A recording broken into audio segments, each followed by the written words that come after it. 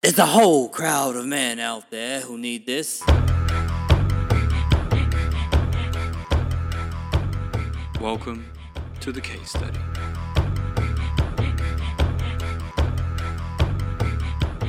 This case study will be marked down in time, known to all as the record keeper of the historic rise of the woke man.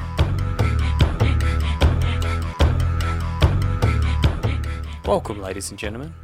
Actually, welcome, gentlemen. I don't know if any women will be listening to this, but quite frankly, I don't care. What I want is to see the change in man. Yes, that's right, the change in man.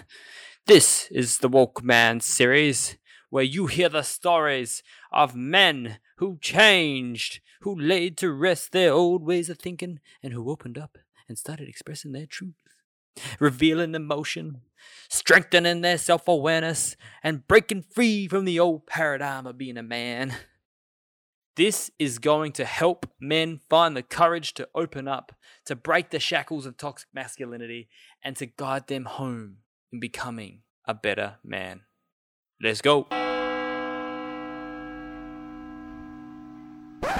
Oh, by the way, it's Luca Reedy, from the Feeling Alive podcast. And The Woke Man is a sub-series. You're welcome. Welcome back to the Woke Man series, ladies and gentlemen. Wherever you are tuning in from around the world, this is another epic story on the case study of man and the conscious journey of man. We're looking at how one man goes from unconscious to conscious and the trials and tribulations that they go on through that process. So you who is listening, or those that you know who are struggling with this, can have a resource and a tool to help you shift into a more meaningful and fulfilling life. And today I'm with Ezra, coming in from Kuala Lumpur. Brother, how are you? Good. How you doing, Luca? Good, man. Thank you very much for joining me. Now, my pleasure. First question is, where did you grow up and where do you live now? I grew up on the East Coast, upstate New York. And then I kind of moved around a lot. I lived on a farm in Iowa. I lived in Nashville, Tennessee. I went to high school and college in Texas. And then eventually left the States when I was 28 to Southeast Asia. And I've only been back briefly since then. And you're so you're working in Malaysia right now, yeah? Yeah. I've been in Malaysia for the last 2 years. And before that, I was in Bali for actually 9 years. Wow. And most of that was on a journey of self-discovery and really figuring out what my purpose was. Bali does that too, doesn't it? Like, I feel like totally. This is the place to go if you want to figure yourself out. Oh yeah. That's empirical evidence too, I think. So, how old are you now, Ezra? I just turned 43. Wow, you've had a good life, mate. You probably look as young as I do. I'm 30. And what are you doing for a living? Right now, I am working for a company doing community management. So I build online community, and also I have my own personal coaching business on the side. So awesome. A couple of years ago, I stepped away from my own business to be a part of a bigger mission, but I'm about to transfer back into my business part-time to full-time to build my own thing and really step into my own voice. Awesome. And what is that? What is that own thing for you? I guess the thing I'm most passionate about as far as coaching goes is emotional health and how that relates to your relationships. So I've realized, and this is my own personal story, is you can give people a roadmap, but usually there's a lot of limiting beliefs, emotional blockages, and self-sabotage that keep people from actually following that roadmap. And so what was so important for me that I now help other people with is really getting to the core and to the unconscious to break up what these beliefs are so they can be free to move forward. Essentially taking those rocks out of their backpack so they're lighter and lighter and lighter. And then they can actually move forward into the life they want to create in their dreams without all that baggage that we all have, from our childhood. That's beautiful, man. Beautiful. And what's one thing you're really good at? One thing I'm really good at? I don't know. When I find something that I love to do, I kind of put 100% into it. And I can get quite good at it as long as I'm interested in it. And then I usually get bored and I go to something else. So for the last 5 years in Bali before I left, I was a professional DJ. Wow. And before that, it was just, I'd always wanted to DJ, and I decided, hey, now's the time. Let me just buy some equipment and learn how to DJ. I'm pretty good at networking, so I knew a lot of people in the nightlife industry, and I knew if I could become at least half a good DJ, I could find work, and that's what happened. I ended up getting a residency at the W Hotel, and I DJ'd for 5 years in Bali, and it was epic. And then I got bored of it, and now I'm getting back into dance, back into hip hop and break dancing. And so for me, I really find that I need a creative side, or else I'm always focusing on work, always on personal growth. And I need something where I can just play and have fun. And it doesn't have to be in the service of trying to get somewhere or create something. That's beautiful, man. That's really cool. Do you know your human design by any chance? Yes, I'm a manifesting generator. Okay. Yeah, I was going to say you've definitely got those vibes. I looked into human design for a while, but I was like, you're either a manifest or a man gen, because you can do a lot of things. If you've got a lot of energy to do a lot of things, it's really interesting. Yeah, but that's cool. And what about one of your biggest fears right now? What's one of your biggest fears right now? I think probably my biggest fear, and this is what I've had to kind of deal with the last several years in building a business and being an entrepreneur, is there's nothing to hide behind anymore. It's like either you're successful or you're not, and it's fully up to you. And if my business is failing, it's because of the things that either I'm doing or I'm not doing. And so as I step back into my business with much more experience and understanding of all that, I think the next phase for me is really getting back in front of the camera and unapologetically being able to share myself and my own story in the service to others.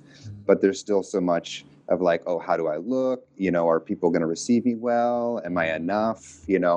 And so it's all those personal things that I think a lot of us work on, and I still continue to work on. And so that's the next evolution of my business is fully owning my voice. I can totally resonate, man. It can be quite confronting when you just put yourself out there. Hey, it's on the internet. I totally resonate. What's one of your favorite quotes?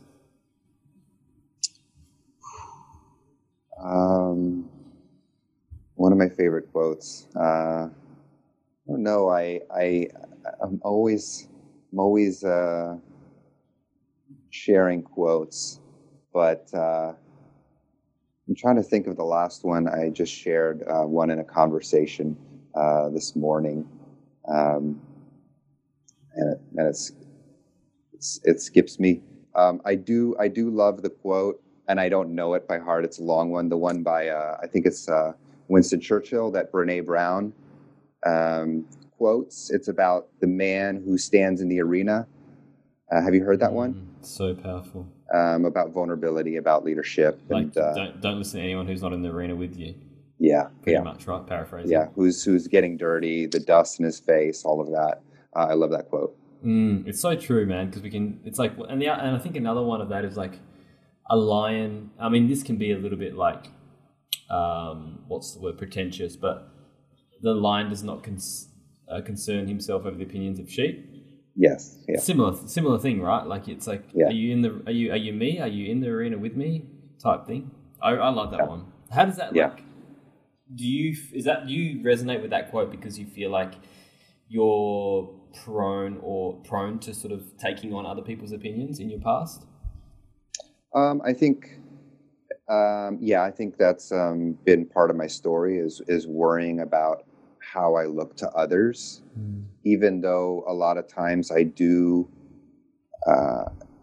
made a lot of choices going against the grain, but there's always some kind of,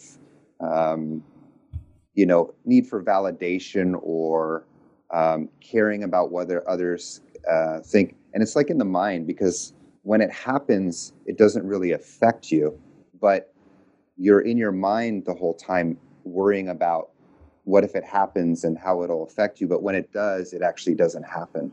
It's like this fear setting exercise by Tim Ferriss. When you really break down your fears, they actually don't exist, because when we're projecting, it just seems like this huge monster kind of in the clouds, in this fog. But when you really look at it, they don't exist. And even if that did happen, you would recover from it so much quicker than you would perceive to. Yeah, it's like assumption based. Say, like our mind likes to draw conclusions. Yeah. I love that. What's a conscious man to you, Ezra? See, a conscious man to me is, I guess, if I was to describe myself and my growth towards being a conscious man is someone that's self-aware, that has a growth mindset, that is committed to being a better man every day in his work, in his relationships, in his personal life, professional life, and that takes ownership. So a big thing I'm about is personal ownership, and owning and stepping out of every victim story in your life. I love Jordan Peterson's quote about clean up your room before you go out and try to save the world. So take care of everything you need to do internally, and even before you go out teaching it to others. And so my journey is, I wouldn't have never been able to be a coach or support people had I not gone through my own transformation and cleaning up a lot of my stories with my father. And that allowed me to live into my purpose. So I was searching for my purpose, and I didn't find it until I actually healed my stories, and that allowed me to live in my purpose.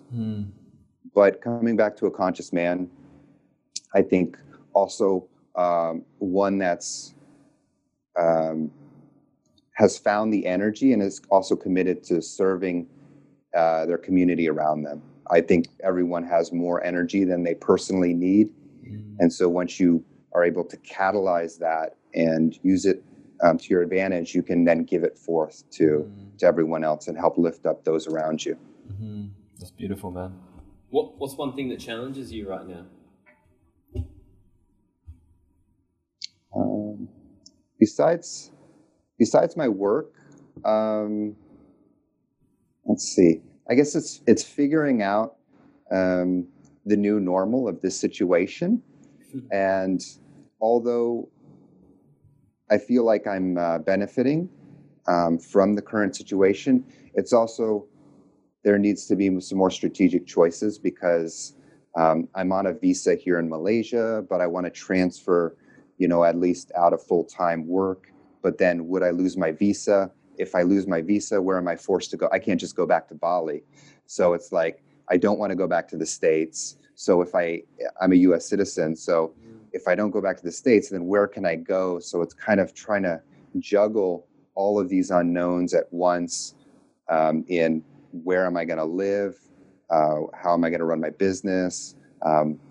So kind of like in this box a little bit. And so it's just trying to figure things out strategically. Yeah. I usually make emotional decisions with work where if I'm not feeling it in my heart anymore, I'm gone, and I figure it out. But here I think I need to be a little bit more strategic. So this is the challenge right now. Yeah. Thanks for sharing that, man. What does unconditional love mean to you? Ooh, yeah. Yeah, this is definitely something I want to move towards. I think it's just like enlightenment. It's the direction that everyone wants to move, but I think it's challenging, and it's not easy as like, I love my child unconditionally, or I love my partner unconditionally. Oftentimes when we look at it, actually our love is very conditional. So for me, it's really figuring out, how can I love without possession, without needing to possess someone? Could I get to the point, whether I want this kind of relationship or not, where I could be totally in love with this person, but not need to possess them. Could I be in an open relationship where I love this person, but I allow them to explore with other people? I don't know. But I think moving towards unconditional love is closer to be able to be in that position where you can love someone wholeheartedly, and regardless of what they do does not diminish that love. But that's a challenging one, I'm sure. Yeah, man, for sure. I like that, the use of open relationships. Like that's I used to listen to a lot of podcasts on that with Marcus Aubrey, I think, had one, which really fascinated me because it was his way of working on himself, of going into an open relationship, because you realize how much like attachment to that person you have, how much jealousy, envy, all these qualities that he did not want to have. So he's like, well, that's why I went in there. And he's like, it was the greatest reflective tool I've ever done for myself, like one of the greatest healing tools I've ever had, because you get to see all the shit that comes up with it. Oh yeah. So yeah, it's interesting how you mentioned that, but I totally feel that, man. And then the last question for this section is, do you believe in a greater power, and what is that to you? Yeah, I think I believe in something, some kind of energy, some kind of all-inclusiveness. I've kind of varied back and forth between atheist, agnosticism, agnostic atheist. I was fortunate my mom never really indoctrinated me with any one religion. She's now a Buddhist monk, but she didn't even force Buddhism on me. She kind of allowed us to she exposed us to many different religions and allowed us to choose. And I think when you allow a child to choose if they want to be in Sunday school, whether it's in Judaism, Christianity, or in the mosque, I think most children will choose to go play instead. And so all of my brothers, we are all agnostic or atheist at this point because we were never forced to be in church or anything. But I do believe there is some kind of energy. It's maybe not necessarily a consciousness, but just this energy and interconnectedness of all things that you can be in flow with, or you can be in resistance with. And I think my spiritual practice is about being in flow with what is and where it's going, rather than trying to fight it and trying to create what I want against that flow. Yeah, so Taoism say like be like water, yeah? Just water goes wherever it needs to go. Doesn't resist it, and it goes to the most horrible places and fills it up with beauty. It's like, I was listening to a course on this morning on Taoism where it was like, water goes to swamps where everyone rejects. You know, like water will go to a swamp where people don't like it. They're not attracted to swamps, but the water will go there and it will happily fill it up. And I was like, wow, isn't that so interesting? It's like it will. If you be like water, you have to accept that you'll go a place where you might not think it's beautiful, but be there and fill it up. Yeah, so willing to go where it takes you. Yeah, I love that, man. And now we'll go into the main question. So the first one is, what did your life look like as unwoke, now unconscious, and how does that compare to now? Yeah. So I went through my kind of quarter life crisis at 26. I was 2.5 years out of engineering school. I was working in tech. I was working in research and development and technology. And basically, my goal in life was to buy a Lamborghini. That was my goal. Because if I had a Lamborghini, I would have the lifestyle to go with it. And that was on my vision board, this purple Lamborghini. And that was, my whole life was filled with materialism. And I think about a year prior, I'd bought an Audi. I upgraded from a Honda to an Audi. So I had this kind of luxury car, and it was great. But I started, and I had a house, and I filled up the house with all this furniture, and I started having all these things after graduating from being a poor college kid. But these things were not giving me what I thought they would give me. I would always read these magazines about stereo systems and furniture and all of these things. And I had some kind of epiphany at 26 while sitting in my cubicle that even if I got that Lamborghini now, I would not be any closer to happiness. Something was missing, and more stuff would not fill it up. And then I had an existential crisis where I don't want to be an engineer anymore. I don't know what I want to do for work. I don't know what I want actually if I don't want these things. And my whole world collapsed. And the only thing I did know is that I wanted to travel. I had never left the country before, and I thought maybe I will find the answers on my travel. And so that kind of, created this whole journey of me. But before that, I lived a very egoic, selfish, and narcissistic lifestyle that it kind of put fuel on my clinical depression that I had been diagnosed with at 14. And so I was, I had suicidal depression from 17 on, been on all sorts of medications. And I think this kind of lifestyle or this mindset fueled that depression and made it worse. And I did get worse rather than better by focusing all my attention on acquiring things and status and ultimately power, which money would bring me, right? Interesting. And how does that look like now? I mean, you seem to have had a huge shift in your life. How does it compare? Yeah, well, it was interesting. You don't have a Lamborghini, do you? No, don't need one anymore. It was interesting when I went through my first shift. So I read the Power of Now. And I went through this kind of awakening where I thought, I've been sleepwalking, everyone's sleepwalking. And this actually doubled down on my ego, because then I used this kind of awakened state as a position of superiority. And so I would look at people and I'd be like, you don't even know, you're sleepwalking. Look at all these zombies. And I actually went further into my hole rather than like starting to come out. And so then I had to go through breaking free of that. And the exercise of leaving the country and having to sell everything that I own was very liberating.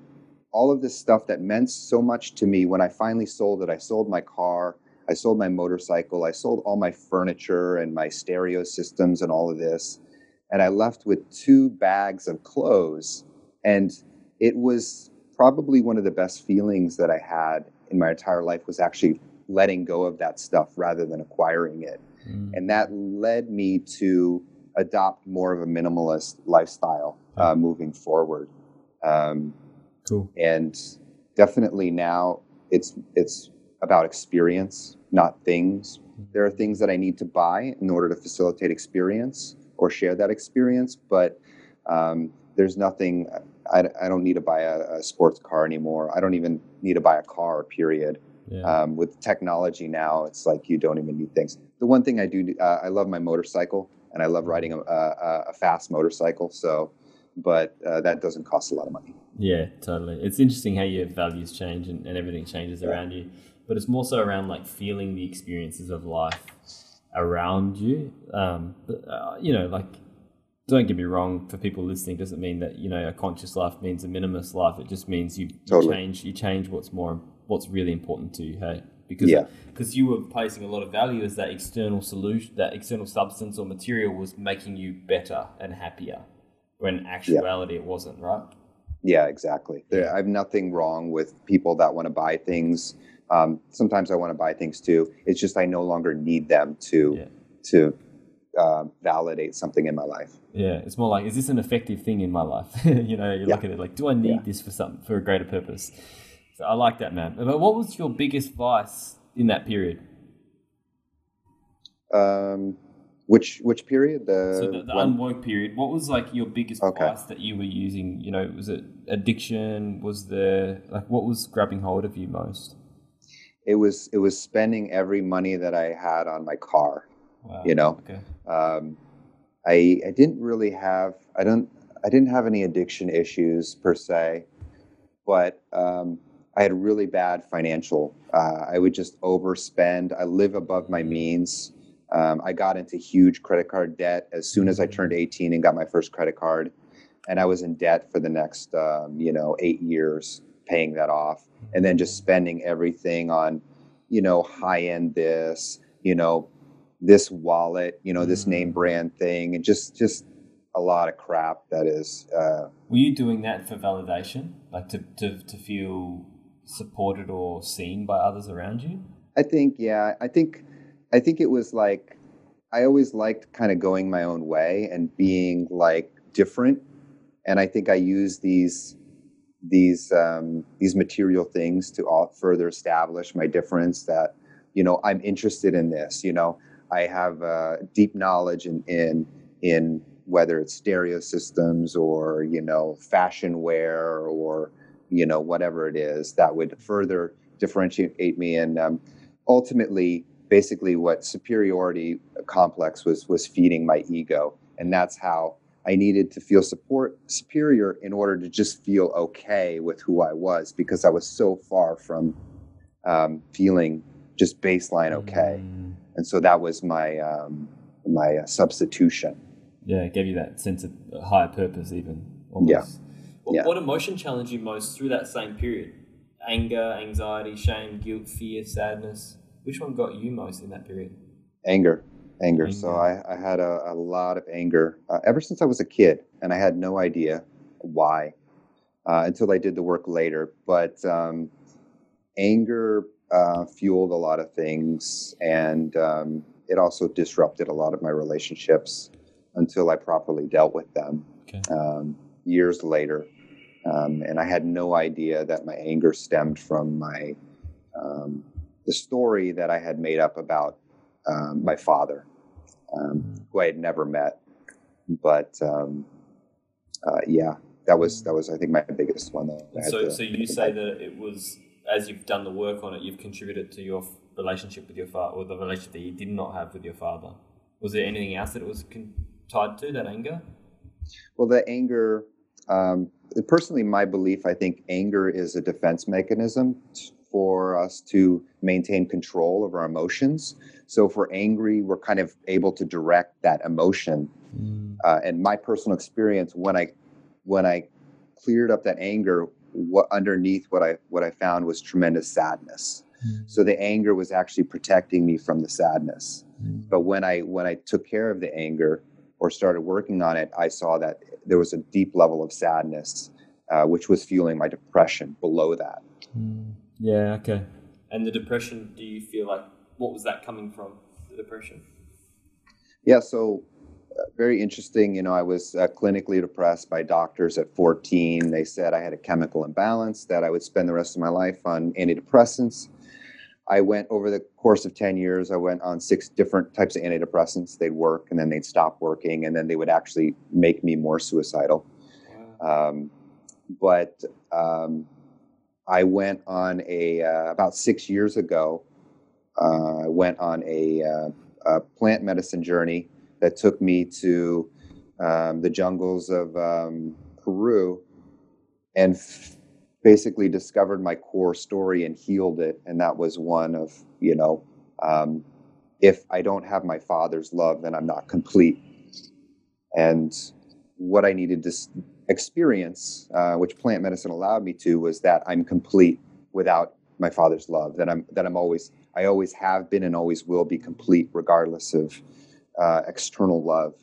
And this helped me transform my story and ultimately transform my depression, where I haven't experienced suicidal depression since. I still have my mood swings, everybody, goes up, I have those days, but I definitely don't have that darkness like I used to. And so it was very, very interesting, my experience, that I basically had accepted that I would suffer from depression for the rest of my life. And when I went through this transformation, it felt like I was able to finally start being able to live my life. And this was only 37 years old. I can now begin to live my life free of this darkness and this baggage. And that led me into the work that I do now in guiding and helping other people on the same journey. It's a beautiful story, man. It's beautiful that how you've transcended through that experience, and especially the clinical depression. I think there's a lot of people that can resonate with you on that, right? Do you tend to help a lot of people that have had similar experiences? Yeah, I definitely. Depression's it's a real, it's a tricky one. I don't work with when I first started coaching, I did work with people with depression, but it tends to be a kind of a very long journey, and I'm not in the business of therapy, nor am I trained in that. So, but I will consult with people and help them make more informed choices related to their depression and give them some other options. But I was fortunate that through 15 years of work and then my journey with plant medicine that I was able to transmute that depression into something else. But plant medicine is not a silver bullet. It called me, and that's specifically why I went towards it, because I had also tried many of other different modalities, and everything kind of funneled into this last conversation with nature ultimately. Yeah. But I do sit down and talk to people, and if they are wondering, is plant medicine the right journey for me? And so everyone's got it. It affects everyone differently, and so I really say you've got to explore everything. I like to use the metaphor that like you want to build a house. If you want to build a house of your consciousness, you need a toolbox full of multiple tools. It's not just one tool. You can't build a house with just a hammer. So you need a screwdriver, you need a hammer, you need a drill.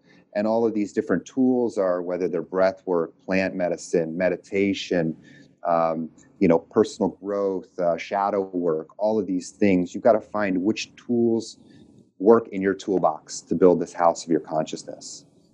And everyone's house is different. I love that, man. That's really cool. Good analogy. And thanks, man. What about, whose love did you crave most growing up, and who did you have to be to get it? Was it your dad, or did you have love from your mum? Yeah, no. Well, I never met my dad, so he was gone before I was born. My mom was a single mother. She was raising two boys, and she was working 2-3 jobs, and we basically were raised by the TV. So she was always gone working, just to put food on the table. And, I think I developed an anger for my mom. But what I really understood when I was a kid and when it would come to sports, I felt like I was at a deficiency because I didn't have a father to show me how to throw a ball. I didn't have a father to show me how to talk to girls. I didn't have a father to show me how to be a man. So I felt really at a loss in these areas when I was growing up. I was basically terrified of girls until I was nearly in my 20s. I didn't play any sports almost when I was a kid because I just felt I was not good at it. And that kind of mindset just perpetuated itself. And I didn't know how to be a man. So I think I was craving this father figure without ever knowing my father. And then I didn't have this mother figure as well. And I found out later I blamed her for not having a father. And so I spent a lot of that time alone. Okay. Yeah. So your relationship with your mum now, how is that? Oh, it's fantastic. Yeah. I healed my relation. Yeah, I healed my relationship with my mom, I think back when I was 34. And I had to release a lot of anger towards her as well. And we have a really deep and loving relationship now. I love my mom, and she's a really amazing woman. Everything she's done in her life, and the reason I am who I am is because of imprinting of her, the model from her. So I have a lot to be thankful for her. That's beautiful, man. Beautiful you have that realization. Was the anger because she wasn't there and she was working all the time? Yeah, that was one of it. She's not there. She's not present. If she loved me, she would be here. but also my father's not here, and you're the one that chose this man that's absent, so I blame you for that as well. Yeah, I see that. Yeah. It's interesting. It's like when you're like 34, you found that. It's like probably because you realize, oh shit, this working life's pretty difficult, hey? Like, I appreciate your mum for being a single mum, raising 2 young kids. Like, I can't imagine all the single mums out there right now. Totally. Love that. What about your lowest point, Ezra? You know, you mentioned suicide a few times, like having suicidal depression. What was talk to me about the lowest point in your life, and was suicide an option? Yeah. So I had, I kind of had suicidal ideation since I was 17, and I would have these thoughts of sometimes when depression came that I just wanted to end my life. When I was in high school, I would carry a razor blade in my backpack, and I would have these fantasies about walking up on stage in the middle of lunch and slitting my wrists and just, dying in front of everyone. And that's like, I wanted to feel meaningful or I wanted to matter, in some way. I never did it, but what I went through later, and this was in Bali, is my depression actually started to get worse. And this is what facilitated my exploration to Peru, is my depression got really bad. And on my 37th birthday, it was the first time in my life where I decided, okay, now I'm going to do it. And so on my 37th birthday, I Googled how to kill yourself painlessly. And I basically developed a plan for, I think it was July 26th was the date. I planned it out. I set it all up. I was actually going to go through with it. I had told my mom that I was going to kill myself. I told my best friend that I was going to kill myself, and to kind of prepare them. And so everything was set up. And the night before I was supposed to leave, one of my friends, he forced me to come to this party. I was supposed to DJ at the W for this big summer party, and I got pulled off the roster because some visa issues. So my friend invited me to the party to come anyways. He knew I wasn't doing too well. He's like, you got to come out, man. You got to get out of your house. So I came out to the party. I thought, okay, well, I'll go to this party. I'll be able to say goodbye to all my friends, and then I'll leave the next day. So I was at this party, and I saw this woman on the dance floor, and there was just something about her. I just felt like compelled to talk to her. And so I eventually went up to her. I started a conversation with her, and we got into this really deep, very quick conversation in the middle of the dance floor with 800 people, huge party outdoors, in Bali. And we went deep, and our friends were like, hey, stop talking, dance. And she's like, no. We're like having a conversation. Something triggered in me that I needed to talk to her more. And it wasn't even on a sexual, it was something beyond that. So I decided I'm not going to leave tomorrow. I called her up and I said, hey, I have to talk to you tomorrow. I decided not to go to where I was going to go. And I ended up meeting her. We talked for 6 hours, and talking to her, she basically was my angel. And that conversation with her facilitated, it pulled me out of my hole just enough that I was like, I fucking need help. I need to use all the resources I have savings. I need to do that to get help. And if I can't get help, then maybe I can look at this option, but I really need to get help. And basically this option to go to Peru showed up within a couple weeks later, and everything just kind of lined up. And that was the moment, hey, because Peru was quite profound for you. That's beautiful. Yeah. Isn't that funny? Yeah. That's like the synchronicities like that. Just like in 800 people, you have a compelling interest to talk with someone, and it just shifts everything. Yeah. Yeah. And that was the start of your journey to where you are now. Yeah. Like a big part of it, yeah? Yeah. Wow. So yeah. was that the significant moment of awakening, or was there something else? No, I'd already been doing personal growth for 10 years prior to that. And so the big thing was in personal growth, it was like, I want to do this myself and I want to say I did it myself. Yeah. So I never worked with a therapist. I never worked with a coach. I never worked with a teacher. I just did my own work on myself and with some success, some varying success, but not completeness. And so this point was a catalyst to finally get me out of my pride of doing it by myself, saying, I need help. I can't do this. I will probably die before I get there if I don't get help. And so I think everyone has the capacity to get somewhere alone, but with help, you can get there so much faster.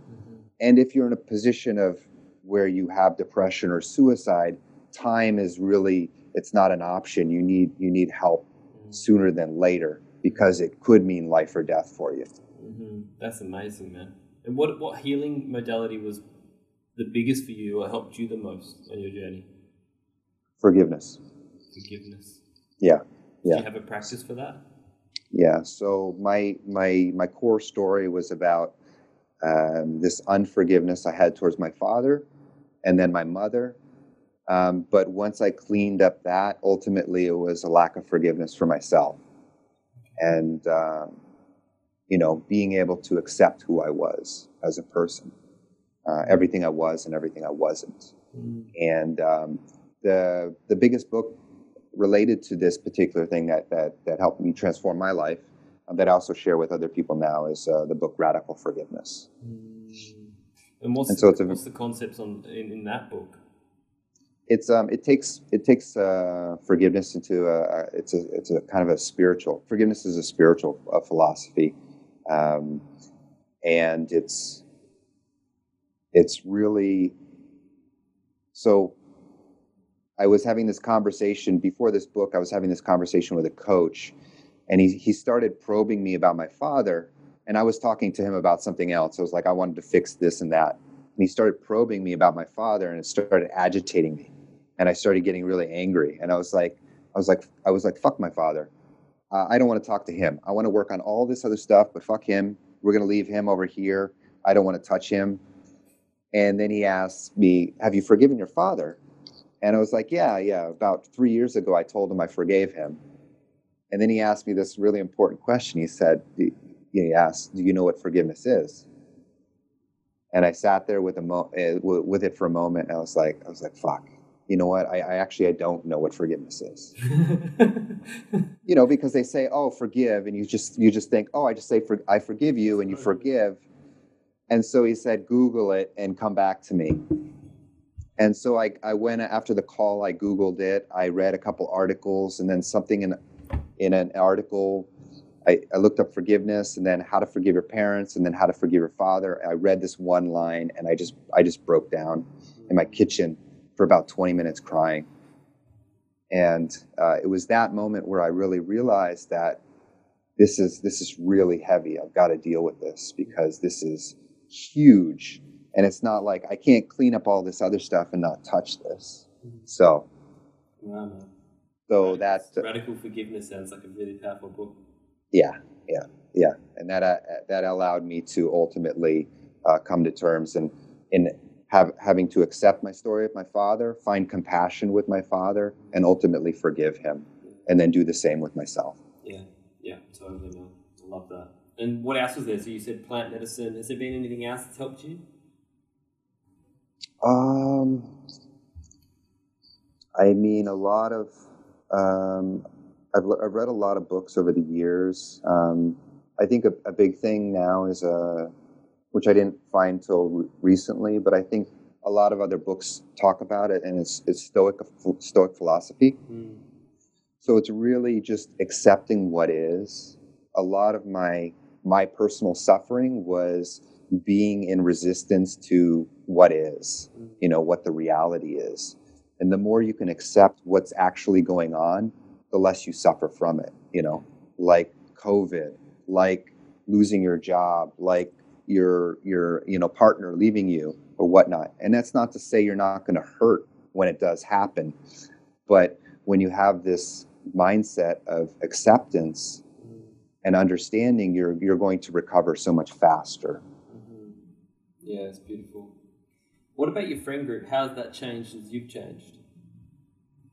Yeah, big.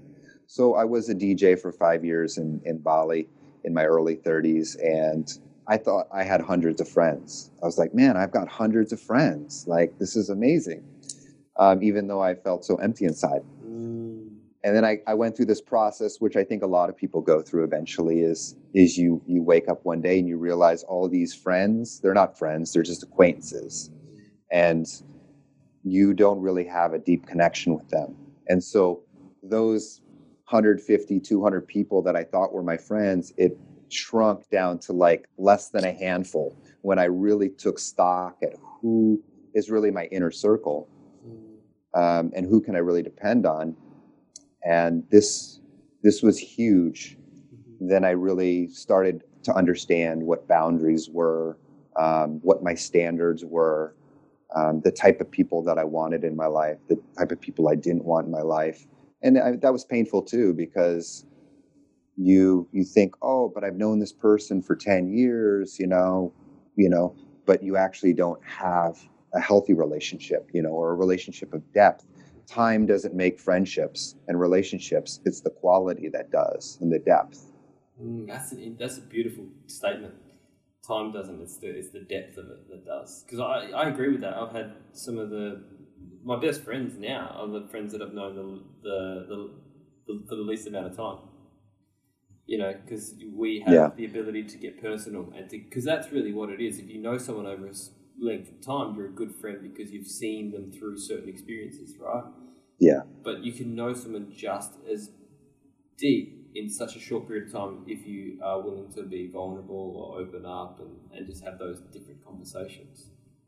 So that's really interesting. What part of this conscious journey are you most grateful for, Ezra?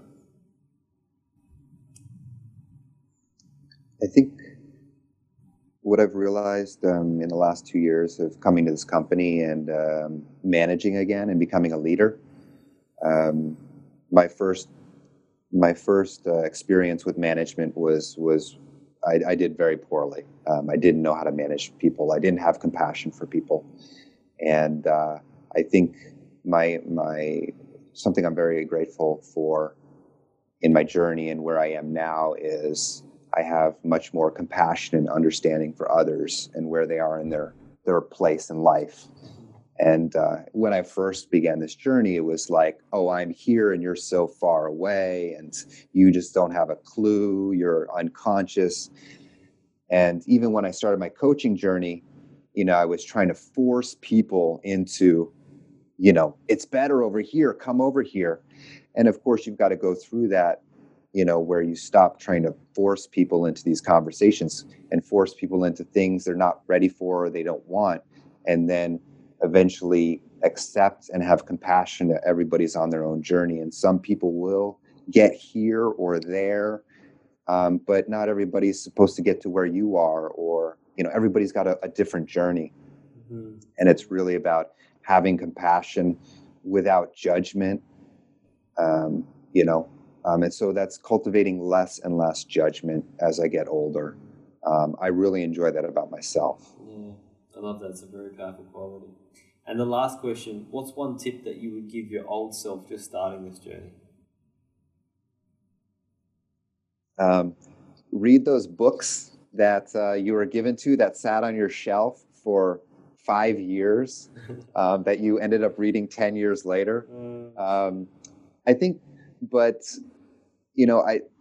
when I first started, there was a lot of things. It's like, oh, I wish I did this sooner. I wish I did this. I should have listened to this. I had this opportunity. But of course, in hindsight, you always think like you could have been ahead of the curve. Yeah. And I think the biggest thing I want to actually tell my younger self is to be gentler on yourself. And that is to accept where you're at right now. Mm-hmm. You've got plenty of time. I thought I basically, my life would be over by the time I hit 40. And actually my 40s are my best decade of my entire life. And so I would tell my younger self, be gentle on yourself, accept and love yourself. And you've got plenty of time to figure this out, just keep at it. There's no rush, and more self-love. Beautiful, man. Beautiful. Thank you very much for sharing your journey, Ezra, with those listening and with me. I really appreciate your time. Thank you, man. It's been great, man. It's awesome. Thank you. Yeah, you're welcome. And thank you to everyone for listening. If you do want to reach out to Ezra, his social media handle will be in the show notes. And until next time, take care.